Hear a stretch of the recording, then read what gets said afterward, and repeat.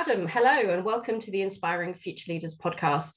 I'm thrilled to have you here with me today and I'm really looking forward to our conversation. If you could first briefly introduce yourself to the audience and then we'll get started. Hi, thank you so much, Katie. Look, it's a real honour to be invited onto this, especially when I see some of the Gainsight luminaries who have been previous to me. I feel very honoured. But I'm Adam Joseph. I'm the Regional Vice President of Customer Success for our European business. And working at Gainsight is something like a bit of a dream to me because I've been a customer success fanboy for as long as I can remember. So being part of the customer success company really, gives me great spring in my step every day. So great to be here, great to be involved. Thank you so much for that. And I couldn't help but smile when you said being a customer success fanboy. I think a lot of us in customer success are huge fans and we're really passionate, and we feel very lucky to be working in this discipline. But digging into that a bit, why are you a customer success fanboy? It's a great question. I think, look, if I think about my career, and indeed most people that I know, the career that you have is a little bit judgment, but a huge degree of luck built in. And I feel when I entered what was back then known as the client services world, and I'm talking back in the early 2000s, so 2003, which is when I entered the profession, but obviously customer success as a term hadn't taken off by then. And I was hired by a SaaS company to come in and work with customers in a non-direct sales role to really help them understand the value that they were getting from our products. And so a customer success role by any other name, it just the term hadn't been invented back then. But very quickly I discovered a company and most importantly a role that I loved. And as I say, there was a little bit of judgment, but a huge dose of luck and just being in the right place at the right time and working with customers in the long term. And so, I've always been very relationship focused, and that discipline of trying to understand what value a customer wanted to get out of a particular solution, coming up with a plan, delivering it, and then proving that ROI. I just loved it. And so, especially in the early years, I made lots of mistakes, but what a great learning exercise that was. And through the next, what is now kind of almost 22 years of my career, I've really just honed my art and my craft, continue to make mistakes because no one's perfect, but the mistakes that I make are never the same because, the price that you pay of innovation is sometimes you need to repivot. But absolutely just love doing it. And obviously then got to know the team at Gainsight, and lucky enough now to work with my heroes such as Dan, such as Nick as well, who I know have been former guests, and continue to learn from them and others and people like yourself to kind of always look to innovate and change what we do. And if we think about the rate of innovation over the last 18 months over COVID or so, there's seen some tremendous innovation around things like product-led customer success, CS ops, and we just weren't talking about this a few years ago. So I think I love the profession, and B, just it keeps you on your toes. You keep learning, you work with great people, and you never. I don't think you can ever be called an expert at this job because there's always more to do and more to learn. So I guess that's why I'm a fanboy. That last thing that you said, we can never call ourselves expert in this discipline.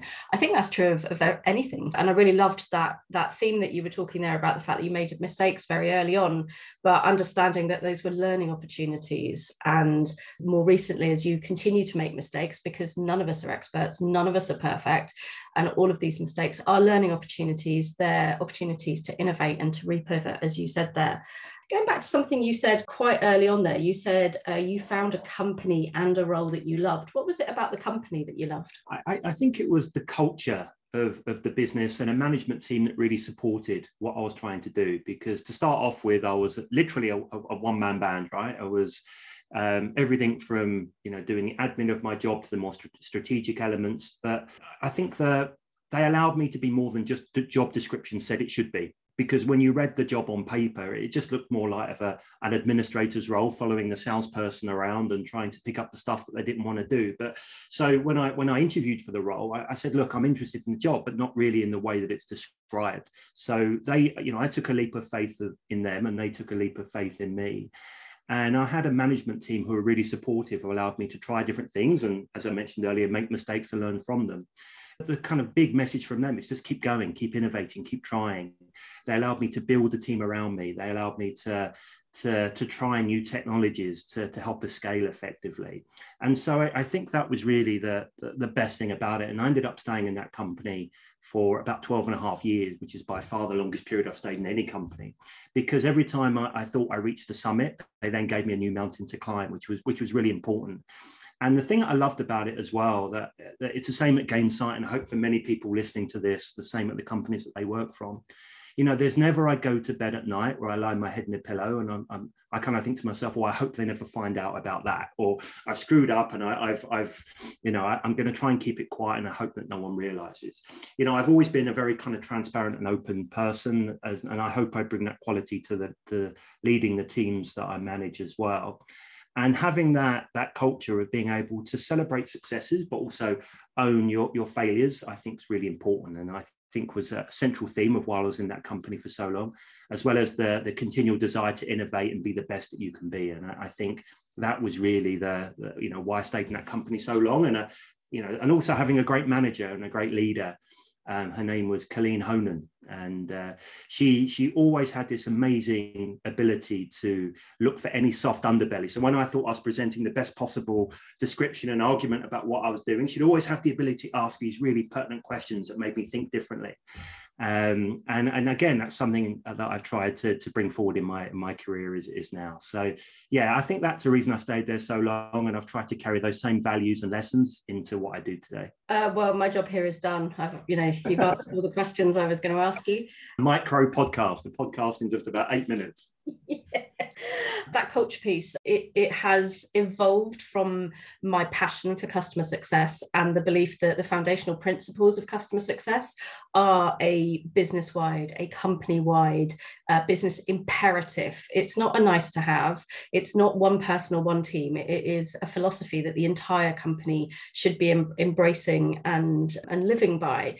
And therefore, I believe very strongly in those foundational principles being just inherent in everybody's culture and leadership style. This podcast has evolved. We do talk about customer success because that's where myself and many of my guests come from, but it is mostly about culture and leadership and trying to rail against some of the traditional hardened beliefs that we all carry through with us, even though they don't necessarily sit comfortably with us. So I'm trying to unpick what are the positive elements of culture that excite people and motivate people and fulfill people. You mentioned a few things there, but for you, in an ideal culture, what would you be looking for? What are the qualities and the motivators that you would look for? I think to go, and I referenced this earlier, to kind of go beyond the job description. I think one thing that really impedes progress at any business is where you've got silos. And very often we think about silos as between one department and another, but very often it can even be between one job in a department and another. So this, one big team ethos, I think, is super important to help kind of cultivate that culture, that winning culture.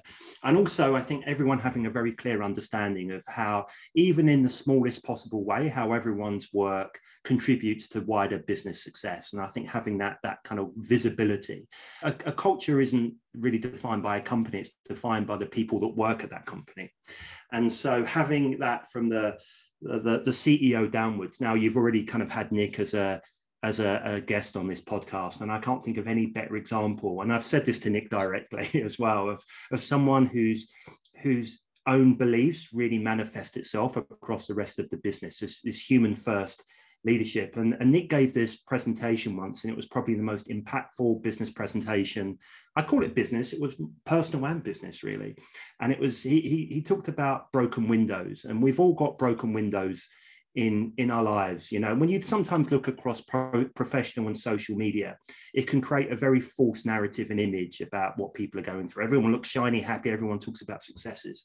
But what people often don't talk about are those broken windows in your life. Now, he was talking both figuratively and physically through, I think there had been a disturbance in his house that had caused a broken window. And I've had the same here, with kids and kicking off, and windows and many other things have been smashed. And we've all got those things going on in our life, and the ability to understand that as professionals, obviously we're there to do a job, but we're people made up of different emotions and talents, and the ability to bring all of those together, even though we're kind of we've got many different attributes, you know, in our personalities and our way of thinking. So if you can combine all of those disparate talents and personalities together for the common good, if you can have that transparency within the business, where no matter what your role, from administrator to the CEO, you can understand how the input that you put in builds to the greater success. If you sort of carry on the narrative of this podcast already, if you can celebrate your successes and you know, share successes, which are great, but also learn from experiences that don't go your way. And if you can kind of take the sum of all of those things, then I think you've got a winning culture. For me, those I think are some of the most important points. You know that I love Gainsight. I love Nick. I love Dan. I love you. I love all of the team. We love you too, Kelly. Why, thank you. You raised an interesting point there. Yes, I've had Nick on, and I had an amazing conversation with him about where his beliefs and culture and philosophy comes in, and some practical examples of how he and his leadership team try and sustain that culture. Obviously much easier when you're a smaller company, but Gainsight has grown immensely over the last handful of years. So how do you sustain that over time? As an employee of Nick's and somebody who experienced his leadership style and the culture at Gainsight, what are some of the practical things that you see, feel, and experience that happens at Gainsight that gives you that belief that it is such a great culture, that it does allow you to go beyond the job description, that it gives you that visibility, that it allows you to be transparent and vulnerable? What are some of the practical things that you could share with us? I think it starts with hiring and recruiting, right? You've got to make sure with any organization, it's not just have you got the hard skills to do the job, but have you got the soft skills that you think you're going to be able to not only blend in, but also to lead some change as well. So we have this term at Gainsight, we call the employees Gainsters, right? And that's not just a term, by name. I think it also says what you're about as an individual. And so I think in our drive to bring in the best possible people we can, I think we try and use the blend of both practical experience, knowledge, skill set, but also, you know, have you got the right stuff about you, that X factor, as I call it. And to be honest, it's the same when in any role for customer success that I've hired for. Yes, I can teach product. Yes, I can teach process. I can teach many things. I can't teach you to give a damn about the customer. And it's the same with the same kind of personality at Gainsight. Even though we're all kind of made up of different attributes, skill sets, and personalities, have you got something that can really aid to our culture, which I think is a super important point, and be this kind of team player and have that one company big vision. So I think that's really important. But I think as well, I think the other thing that really helps our success is we're very open and transparent as a business, not just in terms of our successes, but our learnings as well. And we use that as a continual drive to help improve us. And I think all of the various leaders of the different groups who I'm lucky to work with are all very, very similar as well. So I think the openness, the transparency, the hiring, and as well as we've grown as a business. You know, if you think I've been at Gainsight now for coming up for 3 years, and, you know, seeing just huge rapid growth in that time. And I think one of the things that we've got much better at actually is you can't always just, you know, have this mentality of being a hero all the time, of jumping in where there's no process and trying to fix things. I think that's fine every now and then, but I think one part of your evolution as a business is that you can't forego process. And I think, again, as we've evolved and grown as a company, we've made sure that we've kind of looked at all of the areas where people have had to just kind of jump and, you know, catch balls and trying to do the best that you can, and really think, okay, well, that's great and we appreciate the effort, but that can't be at the substitute of not having a firm process there, which I think has really helped us grow effectively and scale as a company, and helped us actually with our culture and our values as well. So I think those and some of the practical steps have been some of the most important, Kelly. Strangely, I hadn't made that connection while I was preparing for this episode, despite the fact that obviously knowing Gainsight as well as I do, I've had a number of you on already. I've really enjoyed hearing it in different episodes, but from both perspectives. Nick Mater is who we're talking about, and he's a previous episode. Go and check out the conversation because it was a great one. Nick's an incredible guy. We've talked, I suspect some of these answers are going to be fairly similar, but we've been talking more about culture, which does impact on the people, because obviously, as you said, culture is defined by people. Companies are made up of people. What do you think are some of the great qualities that you have either seen or experienced or exhibit yourself? Who are the leaders? What do they do that inspire you? Can I tell you what I think is one of the most it doesn't often get talked about, because when you think about leadership, immediately the words that come to mind are strength, being at the front and all of that. And don't get me wrong, I think that's true. There's definitely an area there. I tell you, one of the most underrated quality, I think, in any leader is vulnerability. And to my point earlier, none of us are perfect. None of us have all of the answers. I remember once a former colleague of mine said that we're all on a scale between kind of Homer Simpson and Albert Einstein kind of thing, right? None of us are at one end of the spectrum, and apart from Albert Einstein, no one is at the very end, right? So we're all on this path, and I think sometimes actually saying to those around you, look, I don't know the answer here, and that's fine. And also, what COVID has taught us as well, it's all challenged us in different ways, and so the ability to sometimes show that vulnerability, to me, is one of the biggest strengths that you can have as a leader, and it actually humanizes you. So I think that's definitely one of the big ones. I think, as well as, no one wants a leader, in my mind, who's just going to sit on their mighty throne and pointing the way for others.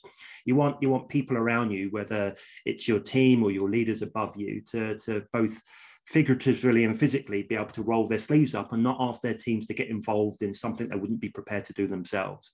And so, again, it's something that I've tried to exhibit. For example, we've had a customer escalation for things that are way outside of my sphere. So, okay, what can I do? I'm here. Let's help. There must be something I can do. Now, you don't want to tread on people's toes. And to my earlier point, that isn't something that's scalable. But I think it just helps show people that, you are in it with them, and you're not just there kind of creating more work for them. So I think that's super important as well.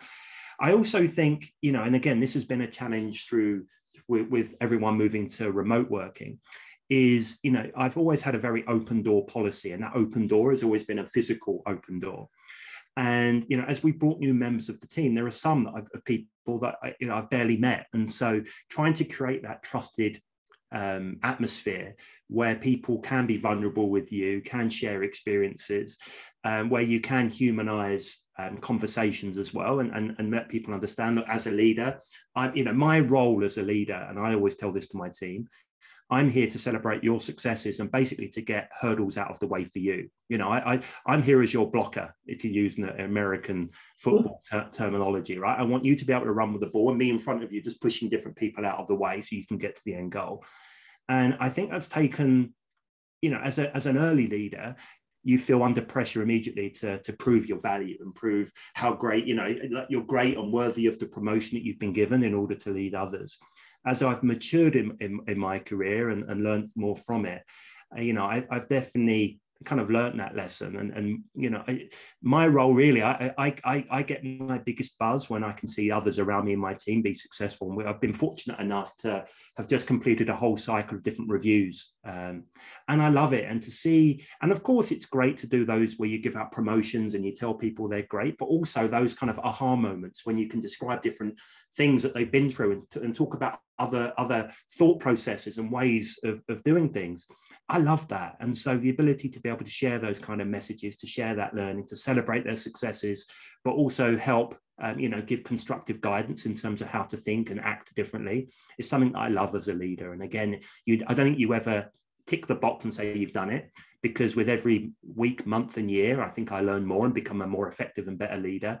And I love that process. I love learning more about, to improve myself as a leader, but also help improve the lives and fortunes of those that are in my team, and hopefully help those above me as well. I've made so many notes, Adam. So I have to say, when you said when people talk about great skills, qualities of great leaders, most people automatically go to strength. I have to admit, I went, really? I don't think I ever do. That's because my belief is around the vulnerability. I believe that you need to be human to show other people that they can be human. And I think that individuals who are allowed to be their authentic selves, their authentic human selves, are the most powerful that they could possibly be for themselves, and ultimately, therefore, for you and your business. I think maybe that was born out of the industry that I started in back in the day. So if I think about my career in my early 20s, you could always tell that the leaders, because they always shouted the loudest. And I think, one of the greatest evolutions that we've seen in the workplace it isn't about who shouts the loudest, it's really who can provide the most value. And sometimes that can be the quietest voice in the room and not the loudest. So it's been, I think, amongst so many other things that we can say is immeasurably better now than it was when I started my career. That is definitely well up there. Yeah, and well said, Adam, because that's probably where I was going to go in a very convoluted way. And also, again, part of the motivation for this podcast is because there is still a lot of those traditional hardened beliefs, because, as you say, that's how we started our careers. You were expected to shout loud, and if you were at your desk 24 hours a day, and if you were shouting loudly and putting your opinions about whether they made sense or not, then that you got noticed and you got promoted. And that's what we all felt we had to do in order to get on. But actually, as we evolve and learn more, we understand more what we need, but also what other people probably need. And we can challenge these expectations and move things on. And I love that thing that you just said there about sometimes it's the quietest voice in the room. That is something that I talked about with another guest, Renata, I think it was. She has certainly been noticing that there is that introvert extrovert bias. Most people expect leaders and valuable contributors to be extroverts, to be stating their opinions and their views in meetings as conversations are happening. But actually sometimes, and I'm very much like this, sometimes things need to percolate. And once I've processed something, I'll come back with an idea. And that's just as valuable than somebody just banging out an idea which may or may not have been well thought through. So I love the fact that you brought up vulnerability and that the humanizing impact of that. Not terribly surprising, particularly given that you now work at Gainsight, but that you've learned and evolved that through your career. You said something about, as an early leader, you feel the need to prove value and your capability and pushing on through some of what you might naturally want to do and feel in order, as we've said, to meet those traditional viewpoints. What would you say to early leaders who are just starting out? Yeah, look, I think I remember in those early days of me being a leader, and to some degree, I think even now that sometimes you kind of feel this thing called imposter syndrome. Am I really worthy? And I actually, in a recent meeting, and again, in the guise of being vulnerable, I said to my team, look, sometimes I feel that, we all have reasons to kind of doubt ourselves and what we do. And sometimes you have bad days where everything that you think that is right goes wrong. And then you think, oh, crikey, am I really adding value here? And this whole kind of imposter syndrome. And I don't think I've met a leader who hasn't had that at least some point in your career. But I think the way, what I would say to kind of early leaders is, you are going to go through a whole range of different emotions. You are going to have a whole range of different things that go well and don't well. So I think when you celebrate your successes, yes, but that never means that you're the finished article. And when you have those bad days when nothing goes wrong, don't think you're the worst thing on earth either, right? So temper the highs and temper the lows. Use everything as a learning experience. Continually seek great feedback. And one of the things I love about you, Kelly, is how you've given up your time to mentor people within the profession, which I think is super important. If I think about some of the ways that I've developed over both my individual contributor career, but then more latterly into leadership, I've been fortunate enough to be able to be mentored, and then now I mentor others in terms of like passing on that knowledge. And some of those things are very practical in terms of processes and strategy that you can think about, but actually dealing with all of the different kinds of emotions and human, the way that just as a human being you need to process that. I think it's been great. So I think my advice for early stage individuals would be, as I say, temper the highs and lows. Everything's a learning curve. Find an amazing mentor who can help you as well, and never be afraid to try new things. And it doesn't mean I think sometimes, again, as a new leader, you feel that you've got to come in and make an immediate impact. And there's this phrase, maybe it's old-fashioned now, throw the baby out with the bathwater. Sometimes in your continual efforts to drive change, you're actually breaking something that's not broken. And so, continue to enhance things that are working well, identify what isn't, and continue to try and innovate and try different things. Expect failure along the way, but don't let that hamper your progress. There's some really great advice there. And bringing a point back in that you said earlier is a leader is just that, right? You shouldn't be expected to have all of the answers, because not one person does. And That's why you have a team. That's why a company is made up of many individuals, because each person has their value, their skill sets, the thing that they're good at. And what you were saying earlier about your role as a leader is to celebrate their successes, but also to be that conductor and that facilitator, what is it that they need in order to get to their goal, and how can you facilitate that? Yeah. And to an earlier point that we mentioned as well, this is where culture becomes super important, because if you're going to bring people in who can add to that and be able, as a leader, I want my team to be able to bring solutions to the table, not just problems. You need to have a culture where people feel that they're able to then provide those kind of solutions, and that they also feel listened to. And this is the same when we ask for example, if we go out to our customers and say, how do you want Gainsight's products to be continually evolved?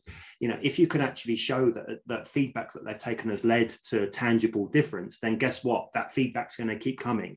But if you provide feedback and it just seems to fall within just fall between the cracks, you're not seeing it, what do? You stop giving it. And so this is where it's not just a one-stop thing. If you need to continue, and you won't agree with everything you're given, but you still need to provide that feedback in terms of some why that idea or why that suggestion wasn't implemented. And I think if you've got that culture of innovation around you, that culture of vulnerability and openness, then this feedback that you get just doesn't, it's not just a one-stop thing, it continues to happen. And so I think it's really important in order to help drive that effective change and make sure people feel listened to. Just another example of why I believe customer success should be the foundation philosophy in every business, because a lot of the things that I talk about with people on this podcast does come back to how we operate in customer success. We're always looking to see what the outcome, the success, the drivers, the motivators are for our customers. And then as a team, we coordinate in order to get them there. And their success ultimately makes us successful. And you said that earlier, helping your team be successful, that motivates you, that fulfills you, but it also makes you successful as well. I do just want to unpick something you said there, because I saw something interesting on LinkedIn recently. And it is something that I remember somebody saying to me once, and it really created a bit of a trigger point for me. So you said that there is something about, if you want your team to provide solutions rather than just come to you with problems, there are actually managers out there who are saying, don't come to me with problems, come to me with solutions, which actually can lead to a culture where you feel you can't highlight a challenge or a problem because you don't know, and you don't necessarily need to be the one to know what the solution is. But having an environment where you're allowed to highlight that challenge and then corral the right people into a room in order to brainstorm and come up with possible solutions, I think that's got to be part of that transparency and that open culture that you've been talking about. Would you agree with that? Yeah, 100%. I think it, and again, this is as a leader, what you're trying to do is try and understand the context and the bigger picture. Because very often when you're brought an issue or a challenge, you're just seeing it in isolation of that one conversation. And so ideally, if someone's got an idea, you want to make sure you've got an environment where they feel comfortable and able to then provide a suggestion. But absolutely, it's not that we're expecting people to come in and be able to answer their own questions, but be able to create that atmosphere and culture where they feel comfortable to be able to communicate that if they feel that they've got something to say. And I think you're completely right. It's then about being able to then, it's not just you bring me a question, go away, I'll come back to you, I'll email you the answer in half an hour. It's probably you are going to need to involve different people in the conversation, which is where you need that one team mentality, because very often there might be impacts on what you're talking about with the likes of product or sales or support or marketing or engineering, right? So might be many different voices, and there might be more than one solution as well, or ways of being able to deal with it. So I think the skill there is being able to have a conversation, to be able to say, look, I don't know all the answers myself here, but let's just really think about some of the foundational steps that have maybe led to this. Let's think about different ways that, is this truly a one-off, or have we seen this come up before, and what have we learned from previous? Because it's the art of insanity to keep doing the same thing over and over and expecting a different result. So, and it's very rare actually that in a career that's kind of as now as I can't believe how many years have gone by, but it's very rare that you see an issue for the first time. I mean, there might be slightly different aspects of it, but the meat of the issue could be the same. And so I do try and think about where I've seen this before, either in the company that I've worked at or previously. And what did I learn from that? What did I try? And what did that fail or succeed? How might I innovate that? And then especially if that's just two of you in a room, then you've got two experiences. But if you involve others, that you've got other aspects as well. And so very quickly, even if it's not the individual who brought the issue, who's got the solution, through good questioning, kind of using experience and different voices in the room, hopefully you're further forward than just trying to ask that person for the answer or come up with it yourself. Thank you for that. Those words just triggered me, and I couldn't let it go without digging into it a little bit, because I think it's true. As managers, as leaders, you do get bogged down when people come to you just with problems and potentially expect you to solve the problem. But the point is to remind everyone that no one topic is one person's responsibility. We're a team. I'm sorry, I am going to acknowledge the dog in the background.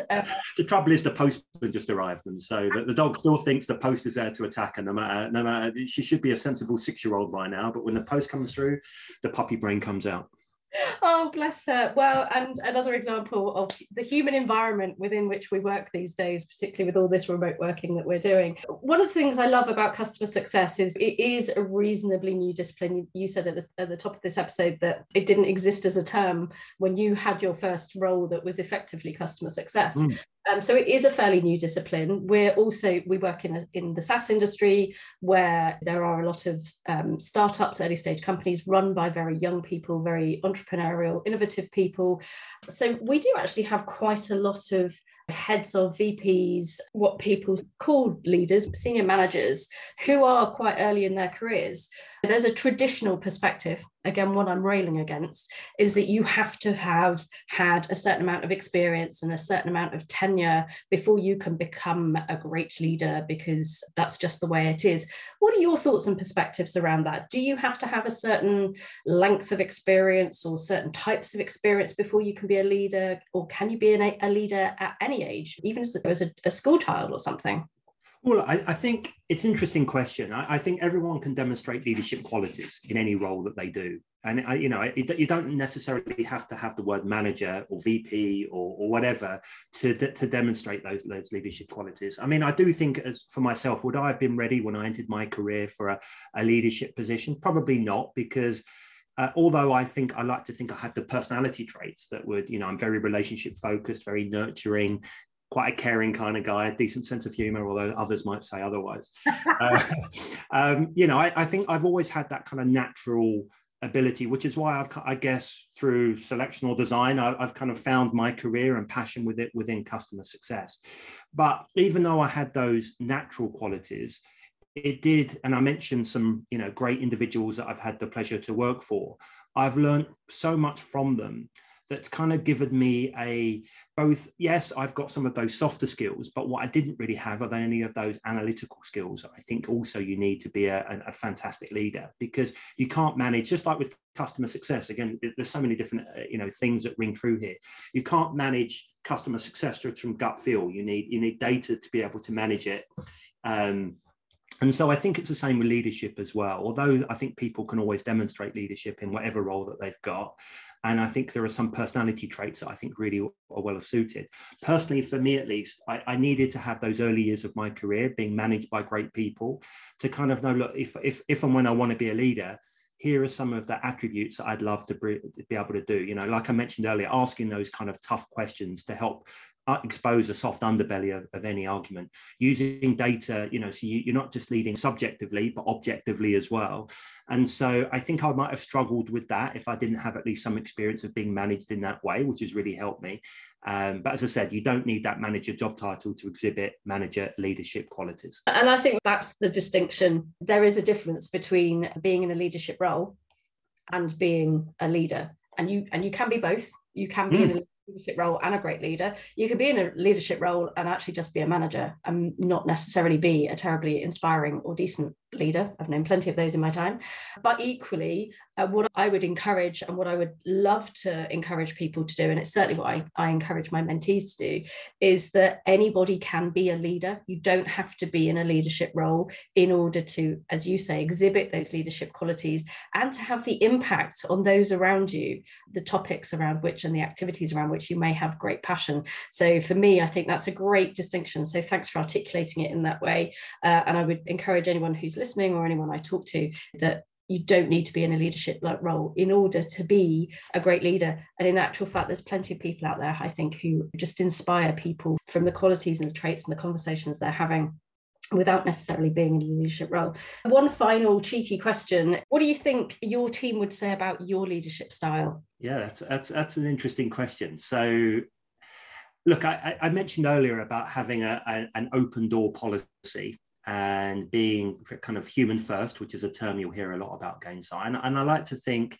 that my team would see that as well, and know that they can come to me, as a leader, but also as a human being, and in a safe space where they're not going to be judged, and very much looking to okay, what's done is done. How can we make, we can't control the past, but we can learn from it. And how can we, get better as a result and be better people and better professionals. And so having that kind of human first quality, always looking for a path forward, and always trying to, as I said earlier, trying to help them be the best versions of them that they can be. And hopefully if you get a chance to talk to any of them, I would hope that they would say that. I'm sure, like anyone else, they could point out some development areas for me as well. But that's what I'd like to think in terms of what I try and bring to the table every day. That's the kind of culture and environment I'm trying to foster. The sentence that I wrote down there was always looking for a path forward.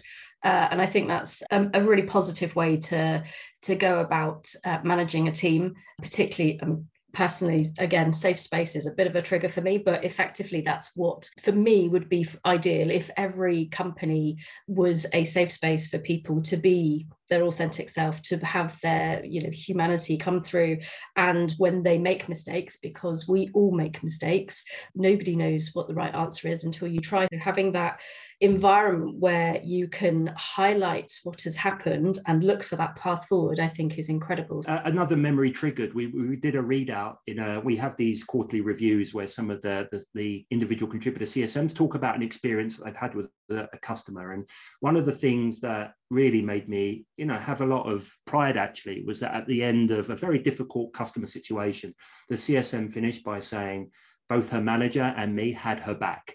She felt supported, and even in a challenging situation, she knew that she could work with us to try and find that path forward. So maybe that's a nice way of ending it, because it definitely kind of fills me with pride when I hear things like that. And that's a beautiful piece of feedback, and you're right, perfect way to end that. And on that note, Adam, thank you so much for such a great conversation. If people want to find out more about you, your ideas, your motivations, your platform, I know that you used to have a website and I think you've resurrected that recently. What sort of channels can people find you on? Yeah, so we'd love for anyone who hasn't already to connect with me on LinkedIn. I love meeting new people on there and exchanging ideas. You're right, I do have my own customer success portal as well that I've had for a few years now, called customersuccessmanager.com. I find it unbelievable. Even 5 years ago, that domain was just sitting there, so I grabbed it and used that as to actually have my first series of my podcast back then, and podcasting is a definitely creative medium that I love doing as well, and blogging. So and I've also started using that to help people both distribute and also find new roles as well. So given how buoyant the market is at the moment, I just wanted to do my bit and try and help. So definitely either on LinkedIn or customersuccessmanager.com would welcome all and any interactions. Excellent. Thank you so much. Again, thanks for a great conversation, Adam. Many thanks to those of you listening at the other end. Watch out for the next episode next week of the Inspiring Future Leaders podcast. Bye for now.